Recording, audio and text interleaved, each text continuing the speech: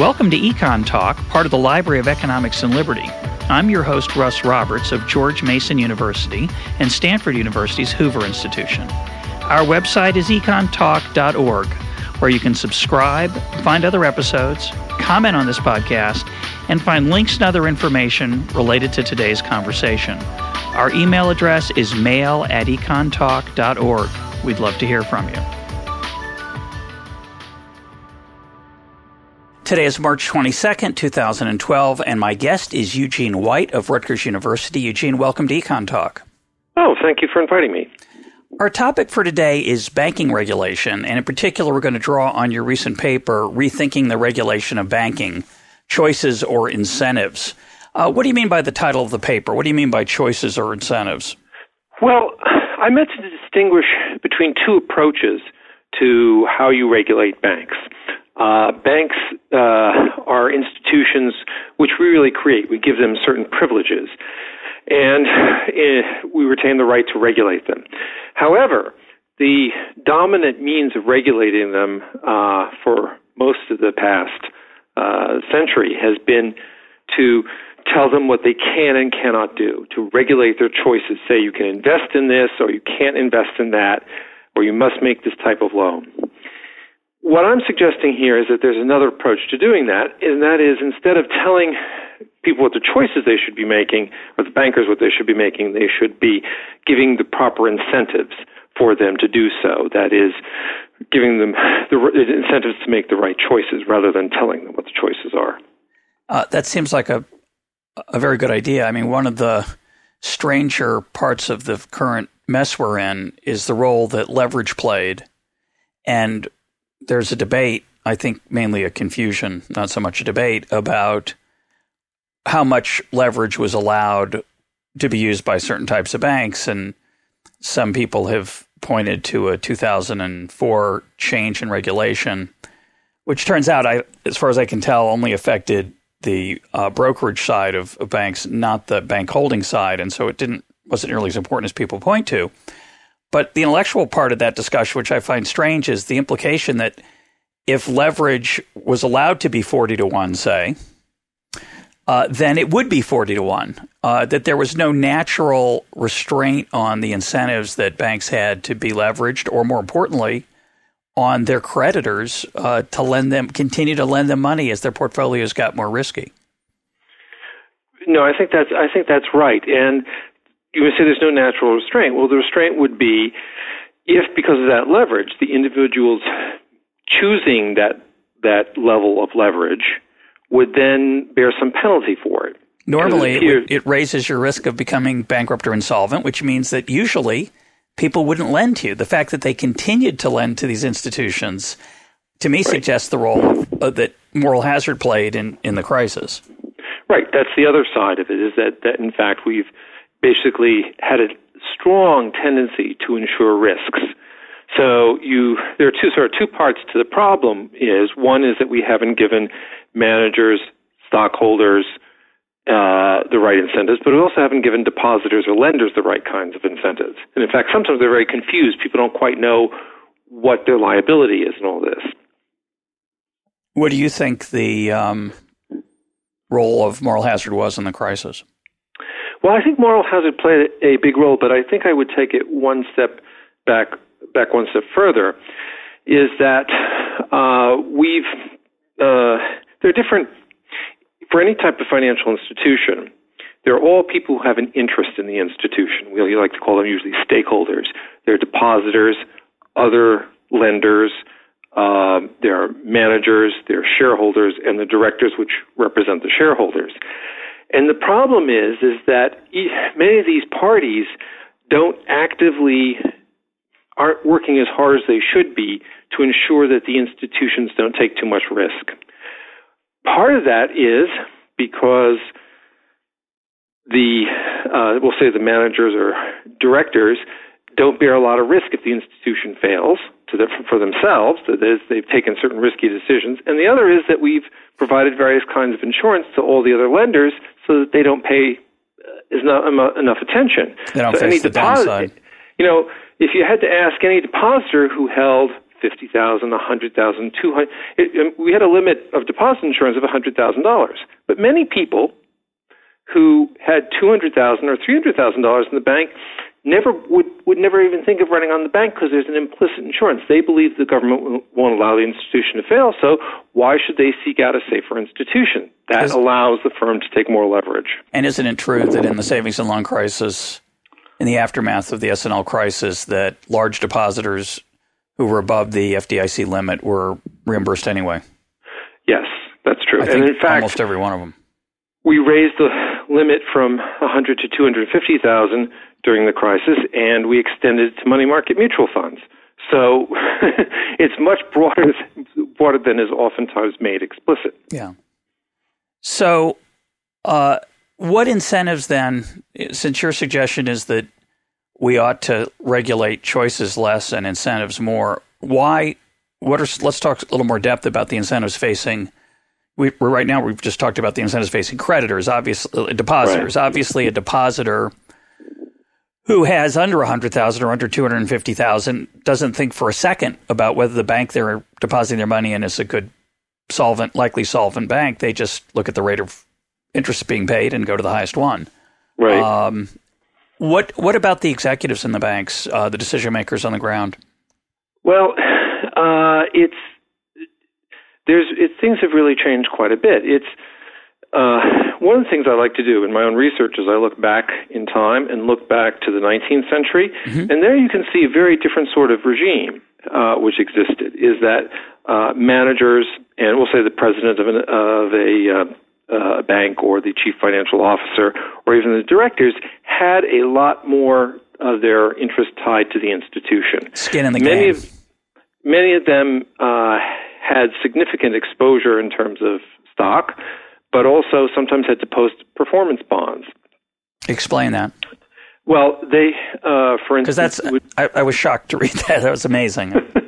So that, consider the chief financial officer, which in those days would have had a simpler title of cashier. We've tended to inflate titles quite a bit. Less impressive. But the cashier of the bank was the second most important individual. And frequently they would ask to post a bond equal to 1, 2, or 3 year times their salary.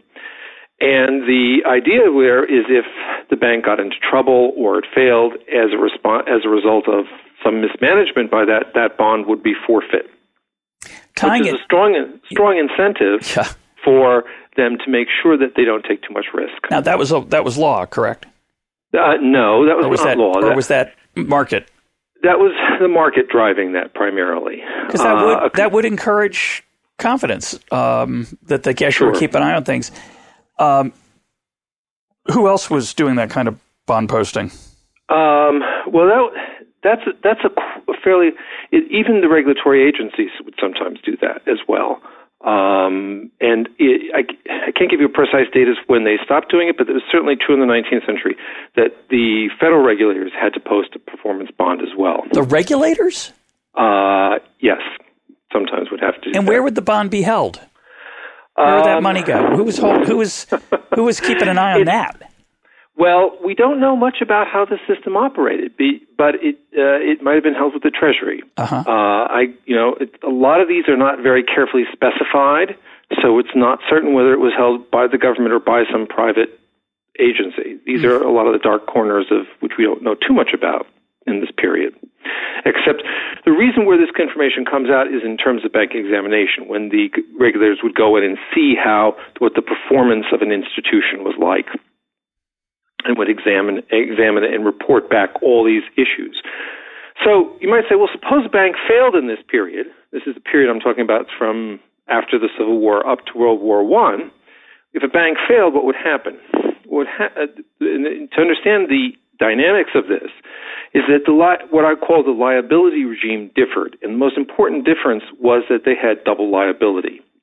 What this means is that anyone who held a share of stock, if that bank failed, the receivers for that bank, the creditors, the receiver, the person who's managing the closure of the bank, would have the right to go back to every shareholder and ask for a contribution to pay out all the creditors equal to the par value of the stock.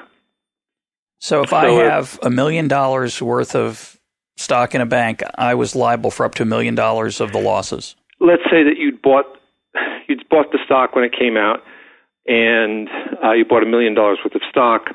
The price might go up or down, but you'd be liable for that original $1 million. Oh, so it's the par value means what it came out at, what you paid for. What it came out at. That's right.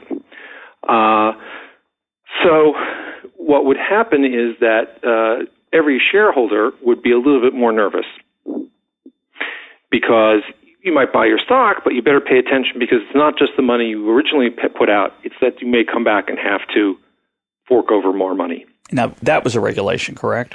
That was a regulation that was stipulated in the law, and they did go after the shareholders to do this. What this meant was that the shareholders spent a lot more time paying attention to the management. You think? Yeah, I guess you would. Well, yes. Of course. Not very happy. And we know that they must have done so, because it was actually, we know that bank failures occurred, but what were much more common is for the shareholders and directors to close down a bank which wasn't doing well. That is, you didn't allow a bank to go on and on over the edge, but you closed it down before it went over the edge. And that means that the bank, if a bank was not doing very well, you didn't push it to be more risky. Yeah, unlike in fact, you stopped. Right, and it's a fascinating example given in the recent crisis when people talk about turning points when a bank could have made a different decision, such as Lehman Brothers after the situation with Bear Stearns. Right, they could have been a little more prudent. Instead, they continued doing business as usual. That would sober you up. That idea that you were at risk. Sure. I mean, it's very different than the S&L crisis in the 1980s, which is really can think of as a completed disaster episode, where when the S&L savings and loans, these basically had been traditionally very conservative institutions which took savings deposits and made mortgage loans, when they became insolvent institutions, basically in the very late 1970s, the reaction in Congress, really in response to a lot of special interest groups, was to not close them all down and absorb the large losses, but to raise the level of deposit insurance, keep people in, and then give them new lending powers to take more risk. Well, hoping, at least in principle, that they could recover from the That's problem. Right. So kind of like Greece. Recover. It's just like a gambler saying, okay, it's like the house at a casino saying, all right, you owe us now, I don't know, $25 million. That's okay. We're going to let you gamble again. Yeah, and we're going to let you take greater odds. Because at the roulette wheel, back. You put $25 million on black, you might, if it comes up black, you're back in the clear. Yep, that's right. And instead, you end up owing $100 million. Yeah, which doesn't naturally follow, though, as we've talked about in here and with William Black and the work of Akerlof and Romer. The problem isn't so much that that's inherently a bad idea, though it probably is, but that once you do that, the incentives to take more risk rather than less is really not so healthy. Sure, and also too, if as part of that risk, if you suppose you win that bet, you save the institution, but typically because managers' pay is tied to their performance, they will get a big kick in salary. But if they fail, if the institution failed when it was already a little bit insolvent, they wouldn't have any loss. In other words, there's no loss they incur, be it by taking more risk. Right, they just push out the right-hand side tail. The left-hand side tail is truncated at zero. Sure. I guess the question that some people would ask is, and I've been asked this myself a number of times, I have an answer. I'd like to hear yours. You could argue that the CEOs of the recent crisis, particularly Richard Fuld of Lehman and Jimmy Kane of Bear Stearns, well, they had a lot of skin in the game. They were stockholders. They lost about $1 billion on paper from their depreciation of the value of their companies. surely they had the right incentives to act already. We don't need any. You're talking about a way to use incentives and rather than regulating choices. Didn't they have lots of incentives to perform prudently? Well, they did have lots of incentives. I guess part of the question is whether, you can have losses. Were they wiped out as a result of this? No, they cleared about $500 million each. Is what they were. A mere $500 million is what they were left with. Well, see, one doesn't want to sort of judge, have some absolute level judgment, but that doesn't sound like that doesn't sound like a huge penalty. No, it doesn't. As one of my friends would say, that's already rich beyond your wildest dreams. Sure.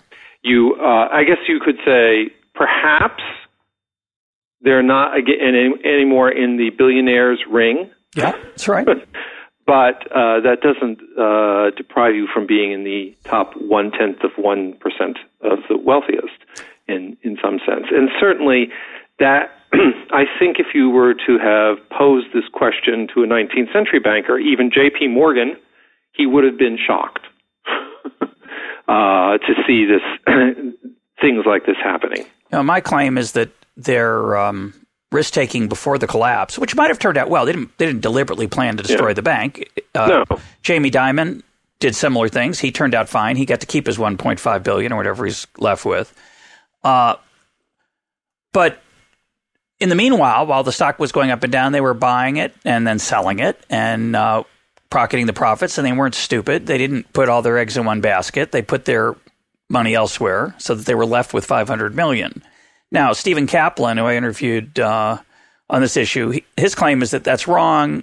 They sold and bought stock. They sold their stock along the way, not to pocket the gains from their aggressive risk taking, but just to pay off taxes and other things. I think that's an open question. I think Lucian Bebchuk has claimed otherwise. I don't know what the answer is. I'm still open-minded. Well, about it. these are very.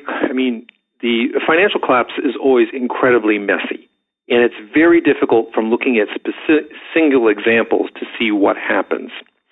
One of the things I think and especially when it happens industry and economy wide, it's hard to separate out what's a broad, or we call a systemic shock, sure, from the individual actions of who was a virtuous manager and who was a risky, we'll say an unvirtuous manager taking more than appropriate risks. I think in some sense we oftentimes would like to isolate things, and I think the case of MF Global is very interesting to look at because that's a specific firm, but clearly one which took enormous risks. Well, using your customers' money, which has been alleged, is a special kind of risk. It's called fraud. That's really or larceny. Right, but the interesting question is, yes. Well, actually, it's not a law. As I understand as well, it's not a law that you segregate these. This is really? Just best practice. Really? This is the problem, I think, is that I'm not sufficiently knowledgeable about this, but there was supposed to be a bright line dividing this. I think it's a law, but we'll find out. We'll find out about that one. Yeah. But the interesting thing is it doesn't appear that the senior, the man in charge, bears any liability for this. Yeah. He's the one, this is Mr. Corzine, who took over the firm and said, all right, we're going to make lots of money. We're going to make lots of money by proprietary trading. And yet, he looks in askance now and says, well, I don't know what happened. I don't know how we got this. And I think that's the kind of disturbing thing, is that if you're the CEO of a firm and you are pushing the firm to earn, big returns for all your shareholders and for you, you must know that some wheels are turning underneath you. You to think do so? That. Well, you'd think so, yeah. And, I would find it disturbing to find that there are all the customer losses and that, the senior executives don't bear any responsibility for that. And I think that's part of the misalignment of a sentence. That's not to pass any judgment on a case where we don't know all the facts yet, but it is one which should make us ask certain types of questions. Yeah, I agree.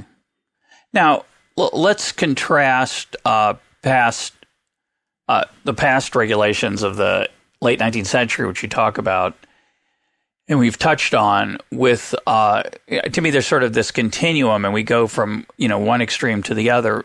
The late 19th century shareholders not only had the risk that their firms would go out of business, which would wipe out the value of their shares, but if that happened, they were potentially at risk for additional monies, is what you're saying. Right. We go to the current situation where shareholders don't bear any additional risk. They do risk being wiped out. Some shareholders can buy and sell along the way, of course, and make a great deal of money. Right. And I guess the other point that you make, which I think has been under-discussed, is the change on Wall Street, and now we're talking about investment banks, not commercial banks, but investment banks from partnerships to publicly traded companies. So starting about 15 years ago, 18 years ago, virtually every investment bank on Wall Street, which was a partnership, became publicly traded. The last one, I think, was Goldman Sachs, but they're all publicly traded now. And in the old days, meaning 18 to 20 years ago, there was no way that partnership would use the leverage that the publicly traded companies used, putting the partners' nest egg at risk. That's right. That's right. So explain that, and then why did that change? Well, or what do you think? Why do you think it changed? This is one of these contributing factors to the boom and bust, which is a little bit hard to tease out because it's one of these slow changes which happens over time and gains speed. But you're right. About 15 years ago, almost all big Wall Street investment banks were partnerships. And in that respect, each of these partners had a huge amount of their capital, most of their capital tied up within the firm. So if the firm went under, basically they lost most of their wealth. But along the way, and I forget which firm went first in switching, but when one of these firms went public, the partners got stock, and the initial incentive is that, well, if you have stock, you should diversify, so that they were able to move some of their capital slowly out of the firm. They're sold to the public. There's a considerable benefit to that, but then what happens? The public firm can become more leveraged. It can borrow more and take more risk. Get dramatically larger. Yeah, become a bigger firm, and that's a threat to other firms. Because it's bigger, it can take more risk. It can pay higher salaries to anyone from the stars down to their staff, and that can attract the best people to that firm. That's going to drive the other firms, the other investment banks, to do the same thing, to go public. So there's a dynamic pushing the whole industry that way. Well, it raises the question, though, and this has come into the news because of the recent piece by Greg Smith, who resigned as vice presidency at Goldman Sachs, and says I was disgusted. They treat their clients like dirt. They make their customers. They treat them. Call them names. We don't know how much of that's true. Right. It's an interesting, provocative piece. Yeah, but it follows from a long literature about the misbehavior of young men in investment banks. Yeah, right. That's right.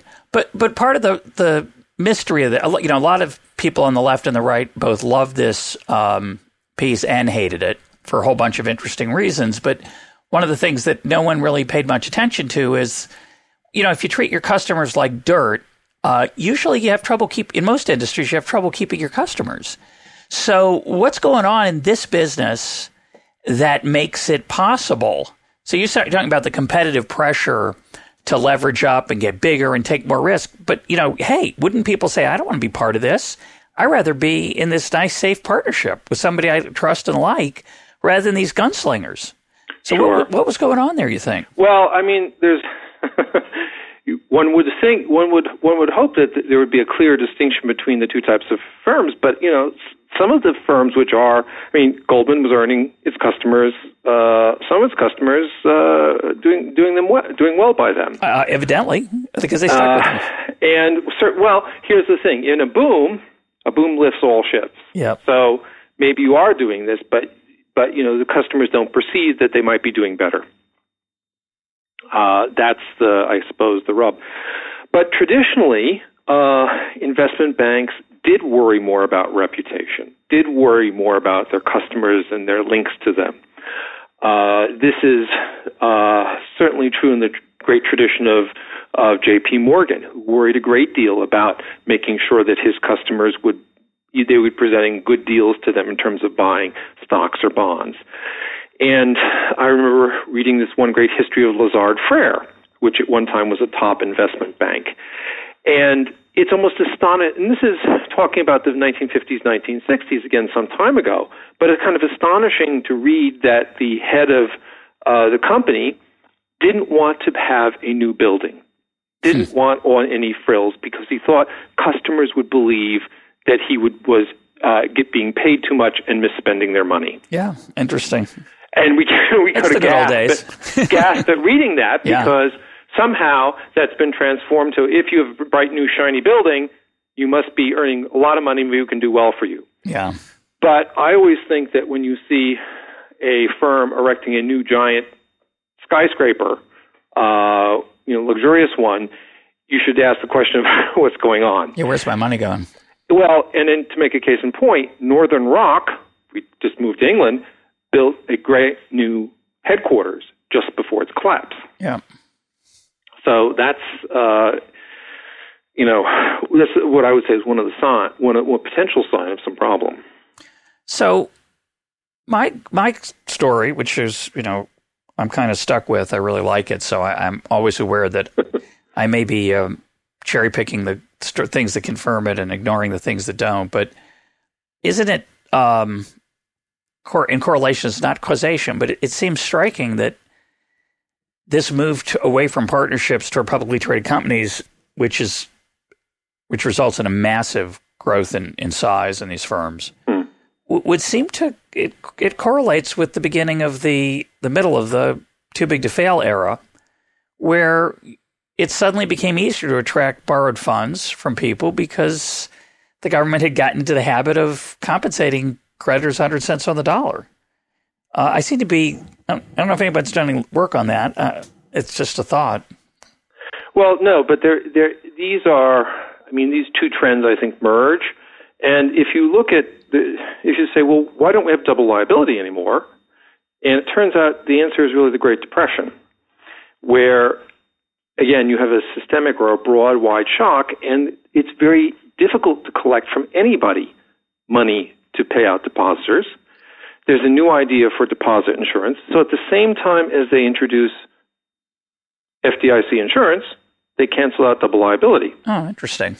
FDIC insurance starts out as a very limited program, with the idea is being a mutual fund where the banks will pay in and they'll pay out for bank failures, but not directly impinging upon the government. Well, what does that mean? Well, that means not impinging on the government. That it basically it's like an insurance pool, so that if a bank, not requiring government funds, it's going to come out of it. Not requiring government funds. Yeah. But there's a slow creep, and if you look between 1934 and even up to 1980, the levels of deposit insurance creep up.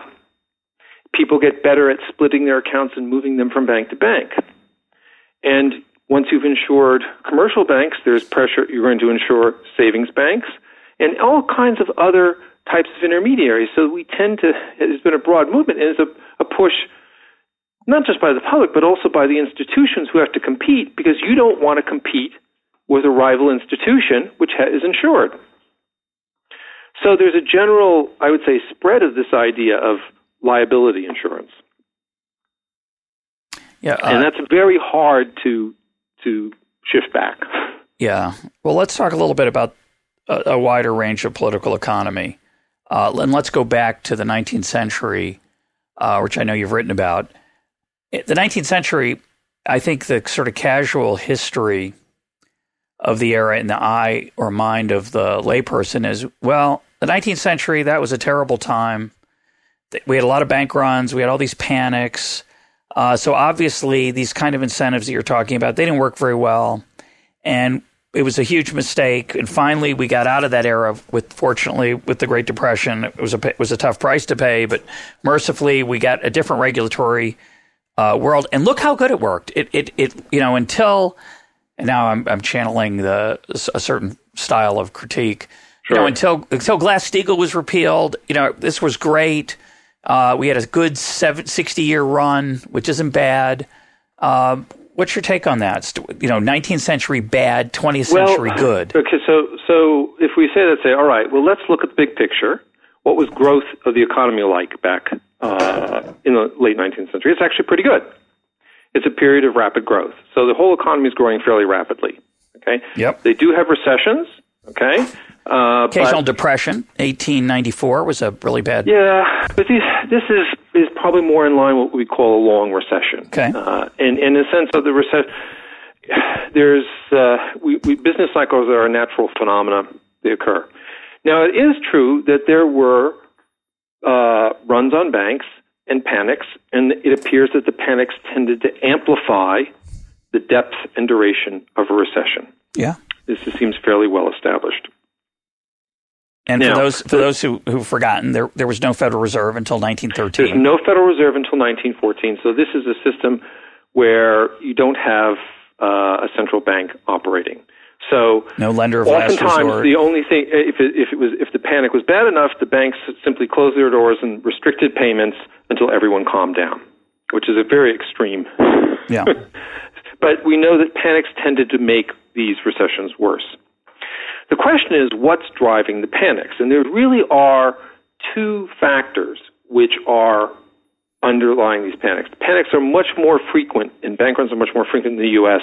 than they are in, say, Canada or Britain or France, whatever economy which was at roughly the same level of development. That's because we're more nervous people. No, not at all. It's because we imposed a particular set of regulations is that we prohibited branching. So we have tons of small, undiversified institutions. So you might have a bank out in Kansas in a small community. It has no branches, but it lends mostly to wheat farmers. It has the wheat farmers' deposits. If there's a drop in the price of wheat, you can have people withdrawing funds and failing to pay on loans, and the bank can fail. Given that all the banks are tied together through having to clear checks and everything else, one bank oftentimes can move to other banks engaged in the wheat business or refining business, and you can have a panic. So with this fragmented banking system, you made panics more likely. That's factor one. Factor two is you don't have a central bank to provide liquidity. So with the two of these, we would sometimes have these very large panics, which would spread. Now, Canada at the time had no central bank, but it had a nationwide branching system, and it did not have the same problem. It didn't have these very frequent panics. So that's really kind of the root cause, and what's always important is to make sure you don't misidentify the cause when you're seeking a remedy. Yeah, that's a good point. So what my question would be, and George Selgin talked about this, I think, in his podcast as well, so we'll put a link up to that. People want to go back and look at that in more detail, but it raises the question, okay, I think that's clearly a big part of the reason we had, say, more runs and panics in the United States than we had in Canada. Why do we have that silly law? And why did Canada have such a good law? Well, if that's correct. This is probably the result of what we might call the law of unintended consequences. Yeah.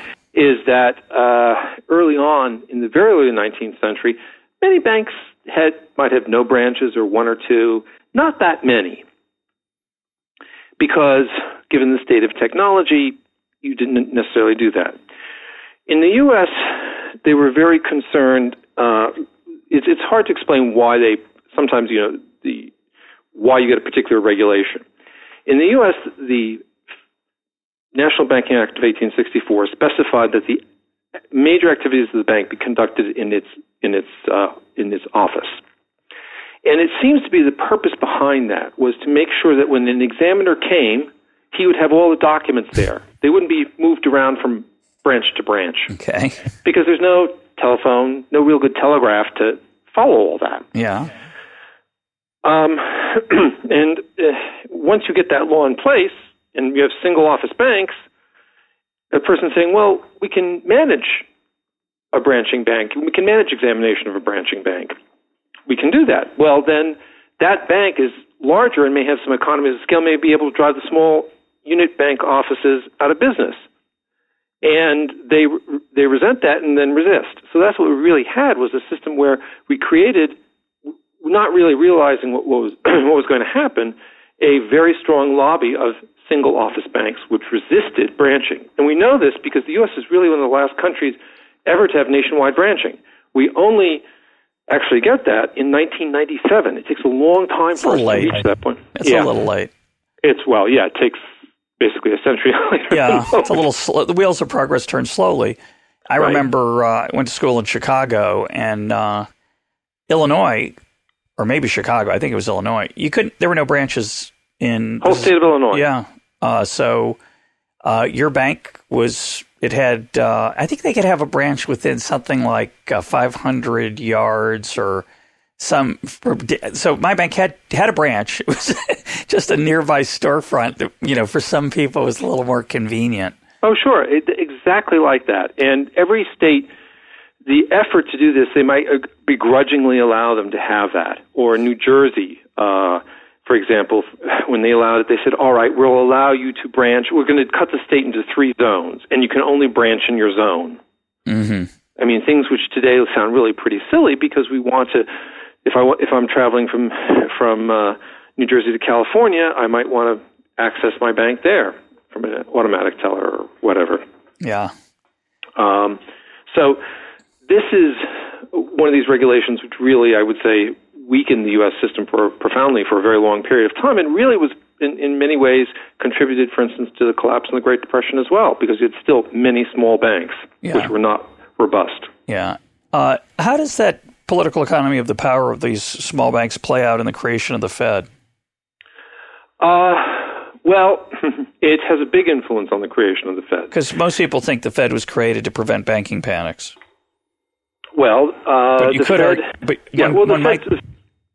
the Fed's job certainly was aimed at preventing panics, and it satisfied one, is it allowed it an ability to provide liquidity, but it didn't change the branching requirements.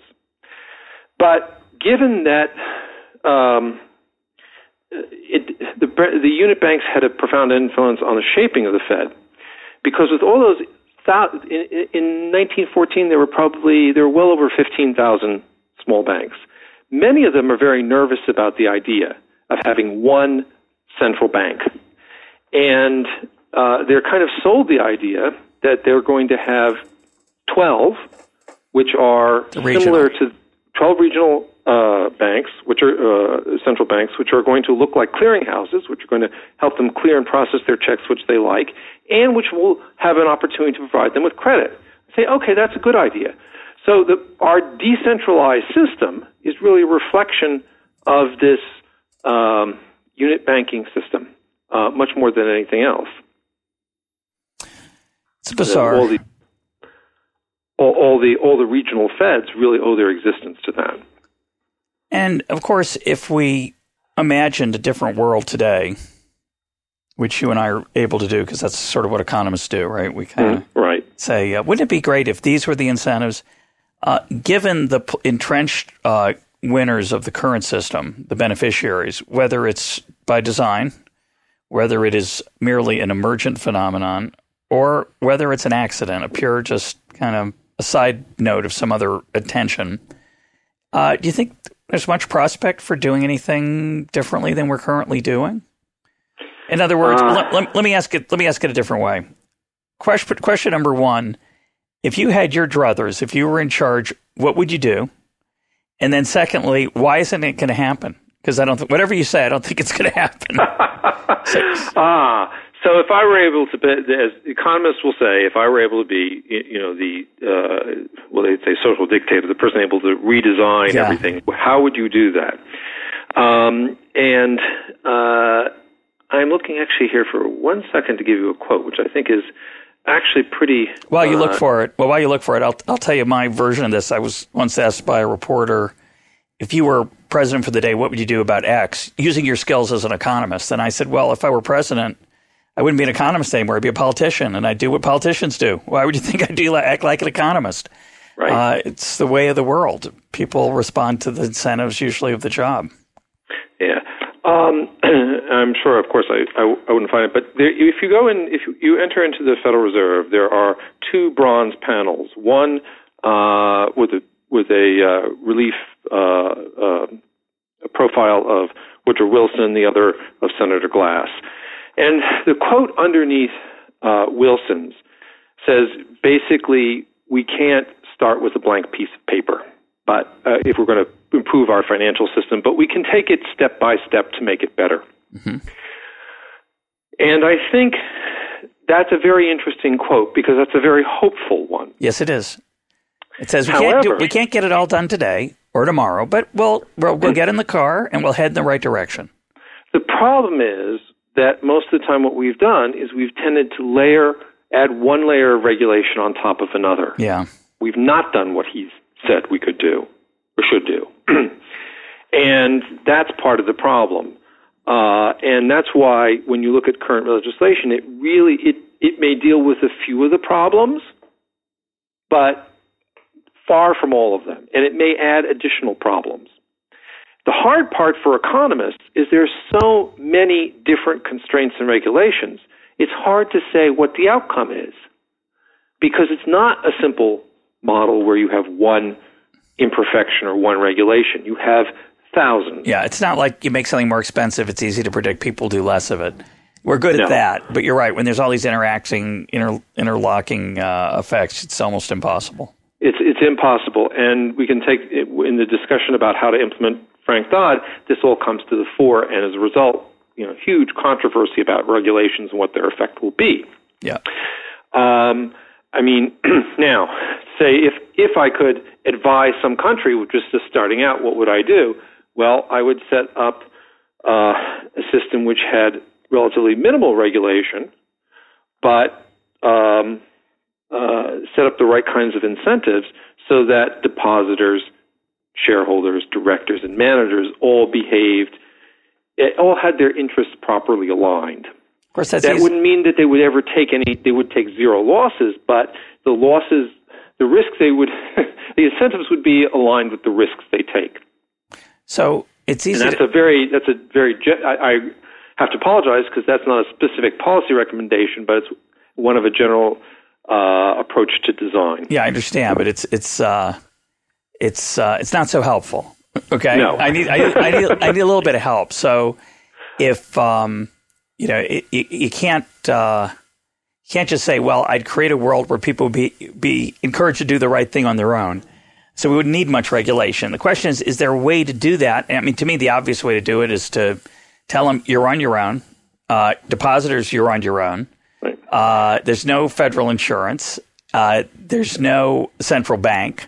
There's no lender of last resort. There's no backstop. There's no do-overs. There's no subsidies to irresponsibility. Now, the claim is that we can't do that. That's out of the question because, when push comes to shove, we'll always bail out the losers because it's just too expensive. Well, that's the claim. I don't know if it's true. Well, I think the problem with just saying everyone's on their own is the problem that there's asymmetric information. If everyone had perfect information, well, then you really wouldn't need banks even, because then I would know immediately who to lend to. Yeah. Well, I wouldn't need anyone to intermediate that, but I can't. You need people who specialize. Correct. That's unrealistic to have perfect information. I don't assume that. Yeah, but what I'm saying is then once you allow someone, say a bank, and they take my funds, it's hard for me to monitor the bank. Right. Because there's some information they might be willing or induced to disclose, but there's a lot of proprietary information. So then you get to fall back on reputation, disclosure and reputation. And I think there is always some role for government in setting up the rules under which these institutions will operate. and setting common standards, because you don't want each bank having their own accounting rules. Well, because it's impossible to distinguish between them. That would make it expensive, but that would make it very expensive. So you have to and so there. In some sense, the evolution of regulation is part of the natural process. The problem is trying to get each part to play its appropriate role. And I think that's the trick. And we've gone way too far.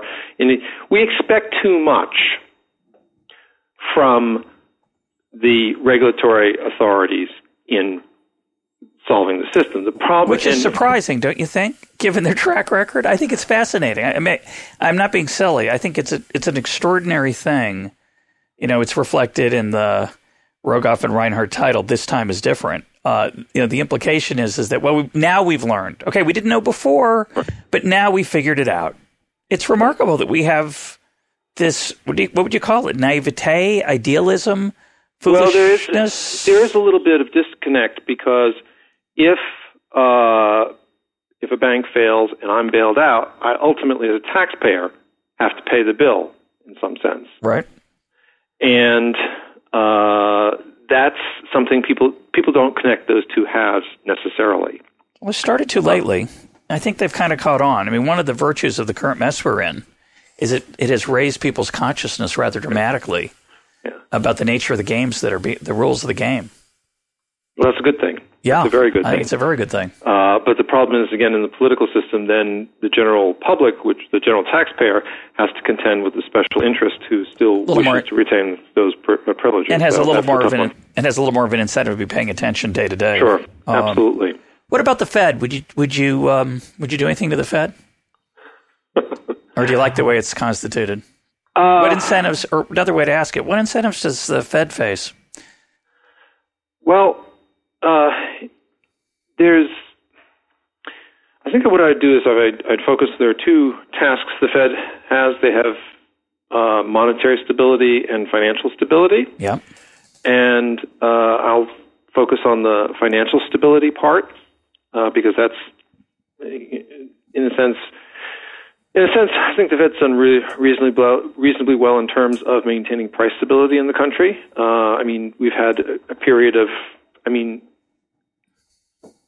not much inflation, no deflation for quite a period of time. The real problem appears to be in the financial stability side.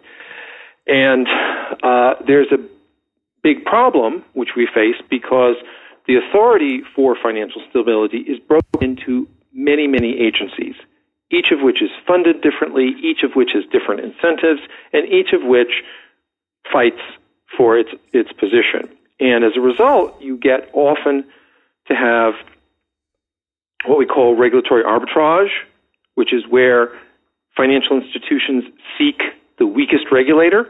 Yep. And so you have competition among the regulators, and this is it's very destructive and very weakening. Children understand this when they're negotiating. What we really need to do, in some sense, and this is, again, unlikely to happen without a profound change, is to move more towards a system where we have move all these agencies into one. We don't need to have many different types of. We don't need a regulator for every type of financial institution. This is one of the ways we got into trouble on multiple occasions. Yeah, I was just going to say, and the Fed is just one of those regulators. Yeah, I was just going to say that children understand regulatory arbitrage. If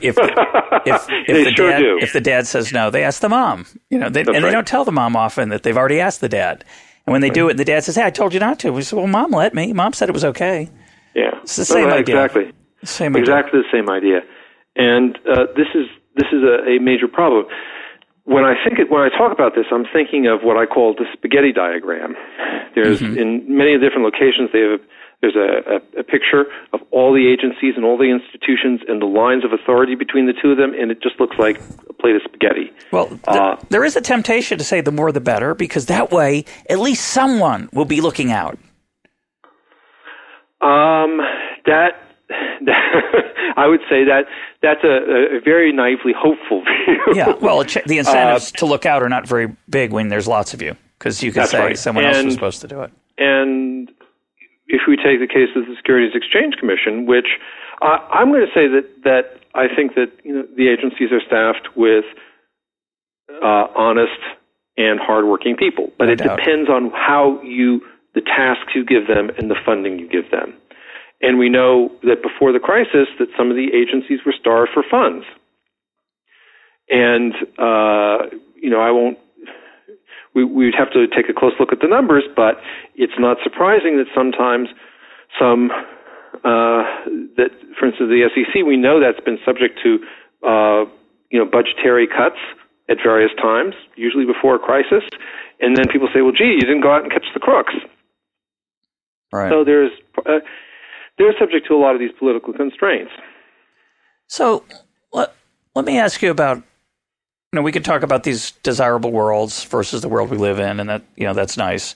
But a lot of the time when you push seriously these kind of changes that you and I probably would rather see, these reductions in guarantees, reductions in backstops, more incentives for executives and risk takers to be prudent through their own incentives rather than outside monitoring. A lot of people respond by saying, yeah, the problem with that, one of the problems, is that our whole capital system, our whole financial system would shrink. And one of the great things about America, allegedly, is we've got this vibrant financial system with this huge credit market. And that's the benefit of these kind of loose encouragements to risk, is that you've got all this capital available. What do you think of that? Well, I think that's kind of misplaced. I do think, and they say, for example, if we regulate too stiff, if we make it too hard to make a lot of money, well, some of these banks will just go elsewhere. And I'm thinking, so what? That'd be good. Actually, I think when I've gone to Europe, actually I was in Spain recently, and at a conference of Spanish savings banks, which are deeply troubled institutions. And you can walk around Madrid and you can see all these closures. And so one of the things I asked my host, I said, well, is there any new entry? Are there any new banks taking their place? And the answer is no, it's too difficult. And I suspect, and it's pretty clear, that there are too many barriers to new banks or new financial institutions opening up. It's very hard to clear the regulatory procedure. One thing about the United States is that there is easy entry into banking. Any year you look at, there are new banks opening up, new small and medium-sized institutions. These provide credit to lots of small and medium-sized enterprises across the country. That tells me that, our system would remain vibrant, even if you had the kind of reforms we're talking about, because there's an opportunity. We have certain problems because of the way we regulate banks, and other countries have a different set of problems. The different set I find in a lot of European countries is that it's hard to enter with a new firm. But that's not the problem here. So I think that there'll be plenty of opportunity. There will be venture capital. There'll be new banks, a whole range there. That I don't think is a big problem. One of the things you hear, though, is that some of these so-called innovative techniques wouldn't be available. So in the aftermath of the crisis, people were fixated on reestablishing asset-backed securities markets. My view was they didn't work so well. They misallocated capital. Why would I want to resurrect them back to their old level? But that was the push. I think that push was mainly self-interested, not wise. What do you think? Well, that's because I think people wanted a quick fix, not a permanent fix. Mm-hmm. And that's important. The markets have to find their way around. I mean, one of the problems about insuring institutions and so forth is they may grow to be ungainly. They may have too many things they're trying to do simultaneously. And let me try and give an example. For instance, we know that all the foreclosures, the processing of documents, was abysmally handled, right? Not so good. I'm sorry? Yeah, not so good. Not so good. I mean, one feels terrible for people who are housed in foreclosure and can't negotiate because the banks messed up all their documents. Yep. One of the things which we don't, it's very hard to understand exactly what all the incentives about insuring these institutions is, but if they can't fail, they're going to start absorbing all kinds of subsidiary enterprises, which are become insured as well. And so they may begin to do everything poorly. So one of the things you might see if you took away this permanent guarantee is that you might see banks becoming simpler types of institutions, which would be the right way to proceed, as opposed to the way of saying you can't do this and you can't do that, but letting them decide which set of things they ought to specialize in and which they ought to contract out to. Yeah, and as you said, creating the incentives for them to pick the right mix rather than the mix that exploits taxpayers. Well, we're almost out of time. Let's close with a look to the future. You're not a big fan of Dodd-Frank in terms of its what appears to be its attempts to solve some of these problems. It really didn't do much about too big to fail, as far as I can tell, that has any teeth in it. Are you optimistic or pessimistic that there'll be some serious, useful reform, or do you think we're just going to keep going with business as usual? I tend to be a bit of a pessimist on this one, and I don't like being a pessimist because it's at this point. Well, one of the things is, first of all, Dodd-Frank really isn't in place, right? Because the 1,500 pages Dodd-Frank sets an outline and then delegates the agencies to figure out ways to implement the laws. Bizarre example of modern legislation. It's common. I don't get it. And so in many ways, we don't know what the ultimate outcome will be. But there may be some improvements, but on the whole, it kind of props up, and as you pointed out with the asset-backed market, it props up the existing system without engaging in some underlying changes.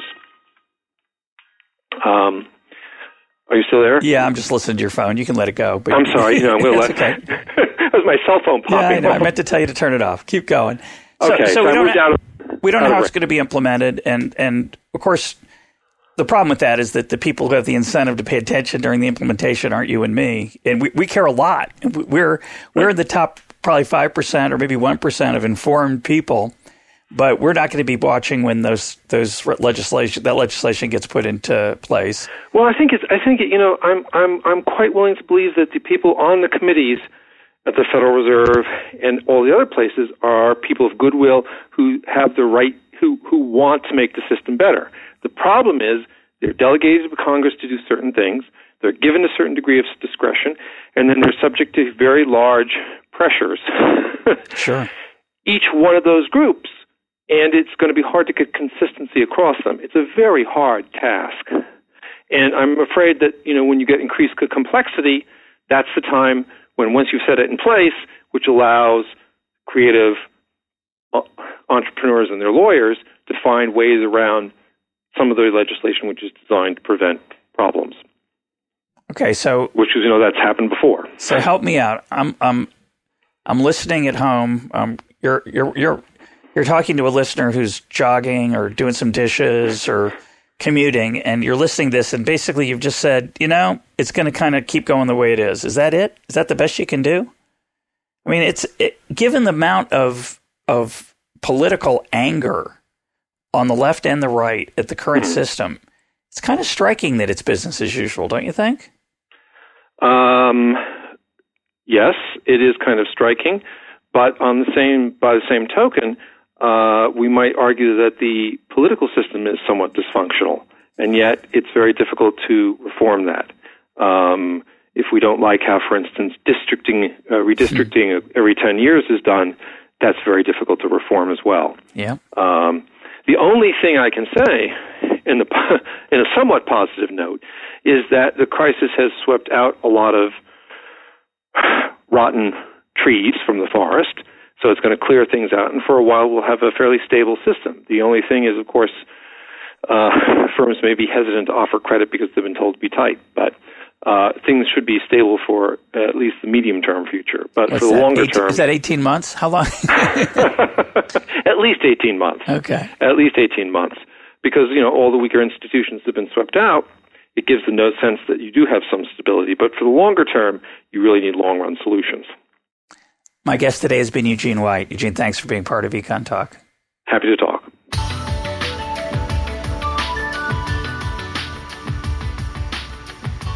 This is Econ Talk, part of the Library of Economics and Liberty. For more Econ Talk, go to econtalk.org, where you can also comment on today's podcast and find links and readings related to today's conversation. The sound engineer for Econ Talk is Rich Goyette. I'm your host, Russ Roberts. Thanks for listening. Talk to you on Monday.